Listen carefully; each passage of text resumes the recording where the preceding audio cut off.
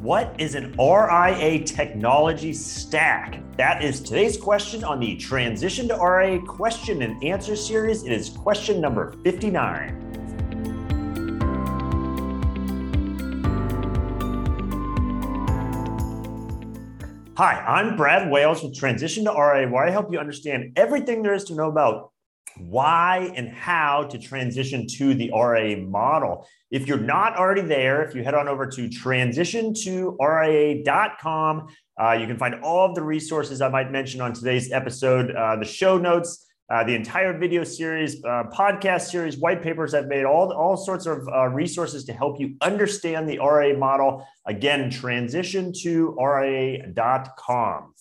Okay, on today's episode, we're going to be talking about what is an RIA technology stack, or commonly referred to as a tech stack. And so this is part of, if you were to move into the RIA model, part of what you would have available to you, either because you would build it out yourself under your own RIA or potentially join an existing RIA that would provide it, is a technology stack. And so the question is, well, what exactly is that? And what goes into one? And so that's what we're going to talk about here today. So to start with, I just want to touch on a few quick items on why technology is so important in the RIA model. And the first one is just the reality that advisory practices have become much more efficient over time. There was certainly a time where you had to go back, and to rebalance a client's account might have involved, dumping some data into a spreadsheet, doing some calculations, and then account by account going in there and manually adjusting the account to rebalance it back to whatever the parameters, the desired parameters are. And the reality is now you fast forward and you can, with certain technology, perhaps rebalance all of your accounts with a single click, and maybe in some instances not a click at all, that it's set to do it automatically based on particular rules you have set for the account or parameters that you say, okay, under these circumstances, then rebalance in this fashion. And so that's just one example, but the reality is technology continues to rapidly evolve, and to stay competitive with your peers out there and what clients, the investor clients, are going to expect, you have to stay competitive with the technology as well. And that trend is never going to change, but it's important to understand, okay, how do I build that out in that RIA model, or what does that look like so I can take advantage of that technology? And part of that that's related is the concept, right? And it's been spoken about over and over again, this fee compression in the industry, that, advisors are going to have to lower their fees. And the reality is, if you look at some of the studies over the past couple of years, that is not really happening. The fee is generally not coming down. And so it varies by client size, household size, things like that. But generally speaking, that fee is holding firm. And so we'll as our example, we'll use that standard 1% fee has indeed generally held firm. Now, what has happened, though, is advisors in turn have generally had to provide more value, more services for that same fee than they once did before. So where once upon a time, perhaps solely the construction of an asset allocation and occasional rebalance was enough value to justify the 1% fee. The world has kind of evolved to the point where perhaps you need that and other value added services into the mix as well. And so the question is, well, how do you do that without shrinking your margins any more than necessary? And so a technology can help with a lot of that by automating things, making processes more efficient. Again, that rebalancing example, what you can do with one click nowadays, but potentially could take dozens of hours of staff time or your time previously. And so that's where technology remains super important, is to make sure you are staying efficient and that you can still get healthy margins from your practice while holding that fee, again, hopefully level as the last few years have shown as possible.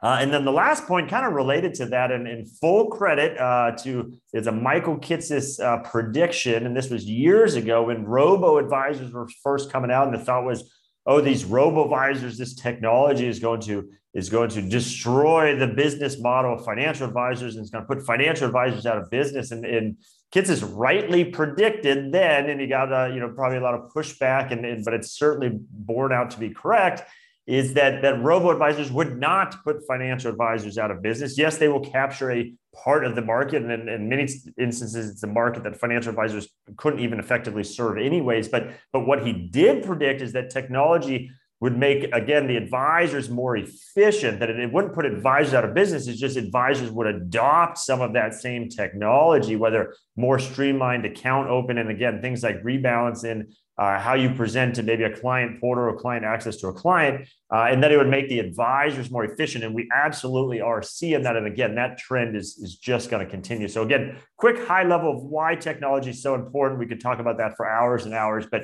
with that background, I do want to talk about, okay, so how does technology work in the RIA space? And then we're going to talk about how you would build out a tech stack. So there's two main ways to kind of think of how a tech stack may or may not work in the RIA model. And so generally when you're talking technology, you're thinking of, okay, I have the RIA, I have my custodian, or for some RIAs, it's plural custodians. I've done a number of episodes on why you might one day be eventually multi-custodial, as they say. And so what that tech stack does is essentially the way you access your clients' accounts with that custodian and do these interactions from performance reports and rebalancing and those sorts of things. And so as far as custodians go, there's kind of two primary ways the technology is incorporated or could be incorporated. So there are some custodians that their value proposition is to have an integrated technology solution. So what they say is, hey, Mr. or Mrs. Advisor, you start your RIA, you come use us as the custodian, and we provide you fully integrated to our platform all of the technology you will need. And we're going to go into in a little bit here what some of those pieces are.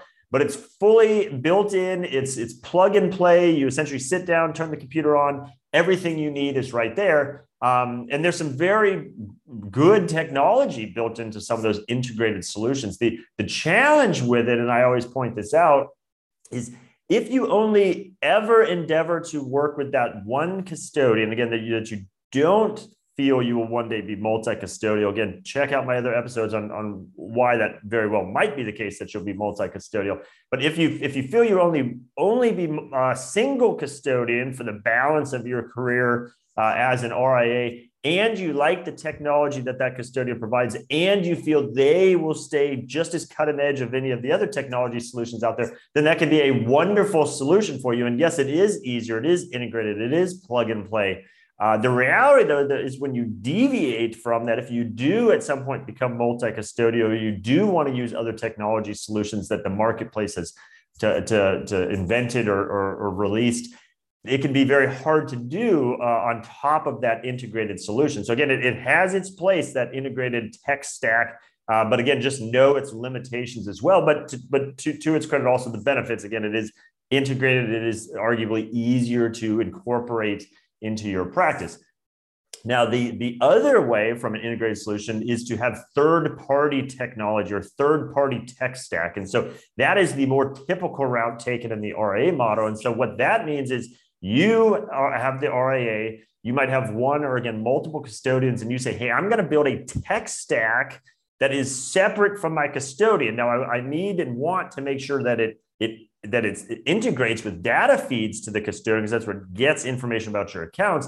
But other than that, it is independent. It's not owned by the custodian. It doesn't only work with one particular custodian, that third-party independent tech stack. And that is typically what you see, particularly with larger RIAs that, again, do have a need or a desire to be multi-custodial, because the idea there is you have that independent tech stack that says, as the advisor, that's the interface you work with on a day-to-day basis. And behind the scenes, that tech stack knows, perhaps when it comes time to do a rebalance, that, oh, this set of accounts is held at this custodian and this set of accounts is held at this custodian. When you hit that button to rebalance, it knows where to send the trade-in instructions to incorporate those rebalances at potentially one custodian. You could build it out for one custodian or multiple custodians. So a third-party tech stack is what that is generally referred to. And again, that's more the norm of how most RIAs are set up.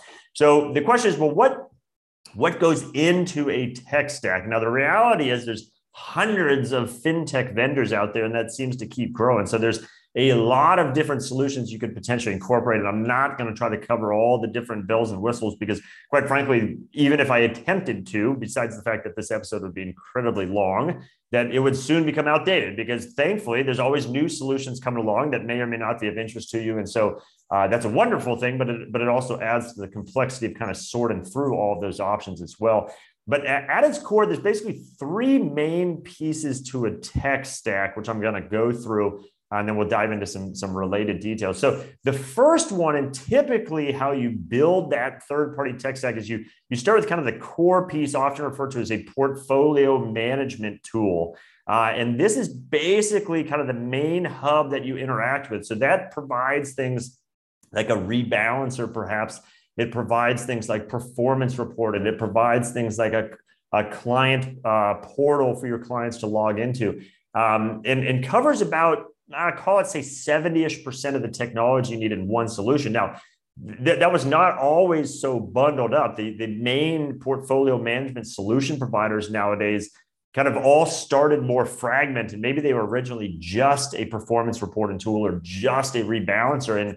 And for kind of competitive reasons and the demand for it, they have built out their own capacity. They have acquired tools and bundled them all up. So you now have these kind of core portfolio management tools that provide, again, arguably 70-ish% of the technology needed in one bundle. And again, the key there is you want to make sure that portfolio management tool talks to your custodian, because that's how it gets the data to be able to generate the performance reports, to be able to do the trades and things like that.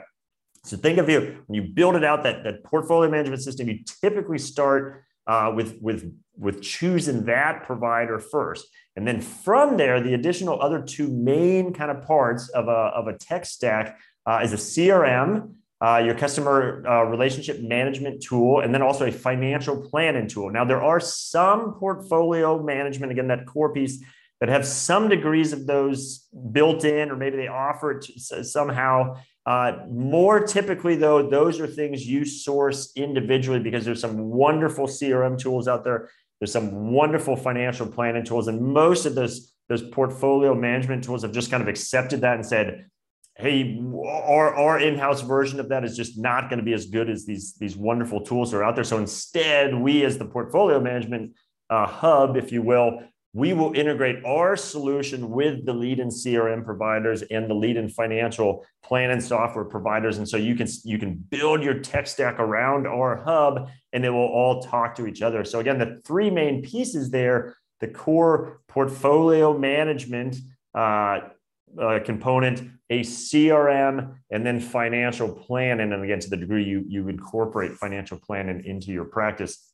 And then from there, so while those are kind of the three main core pieces, you certainly have the ability, often referred to as bolt on additional resources or additional tools. So there are some very cool different things out there, maybe some more niche services or tools that are provided that you can incorporate, that you can add to your practice as well. And just the variable you'd want to think through is it something that needs data on the clients? And so the question is, okay, does that integrate with my custodian, or does it integrate with the core portfolio management, or maybe the CRM? So there's definitely things you can bolt on in addition, but those three are the main core pieces. And then again, you might build further from there to create your tech stack.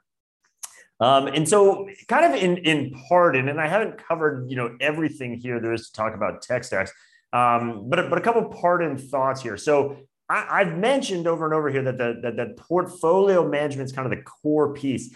There is a growing theme out there, or kind of voices out there saying, no, that is evolving to now where the CRM is actually the most important part of a tech stack, and that the CRM, because that's where everything that revolves around with your prospective clients, with your existing clients, how to follow up with your clients, those sorts of things. The world is evolving to where the CRM should be the first piece kind of chosen based on the specific needs you have. And then everything else kind of connects to the CRM. And I wouldn't bet against that. I think we're seeing that. I think that will continue to evolve. And again, it's not necessarily a bad thing for some of these other providers, because as long as they can still integrate, it's just a question of what's thought of more as that core piece. And again, I wouldn't be surprised if the CRM does become the main thing, the main interface and other things more feed into the CRM versus, say, a portfolio management tool. So stay tuned. We'll see how that evolves. Either way, these tools are still going to be out there. It's more just kind of what you build your tech stack around, kind of what that starting point is. Another point I'd mention, and I did an episode on this not too long ago, is that a number of TAMPs, so a turnkey asset management program, and again, go check out that full episode if you're not understand what a TAMP is, or you want to understand the different flavors of them.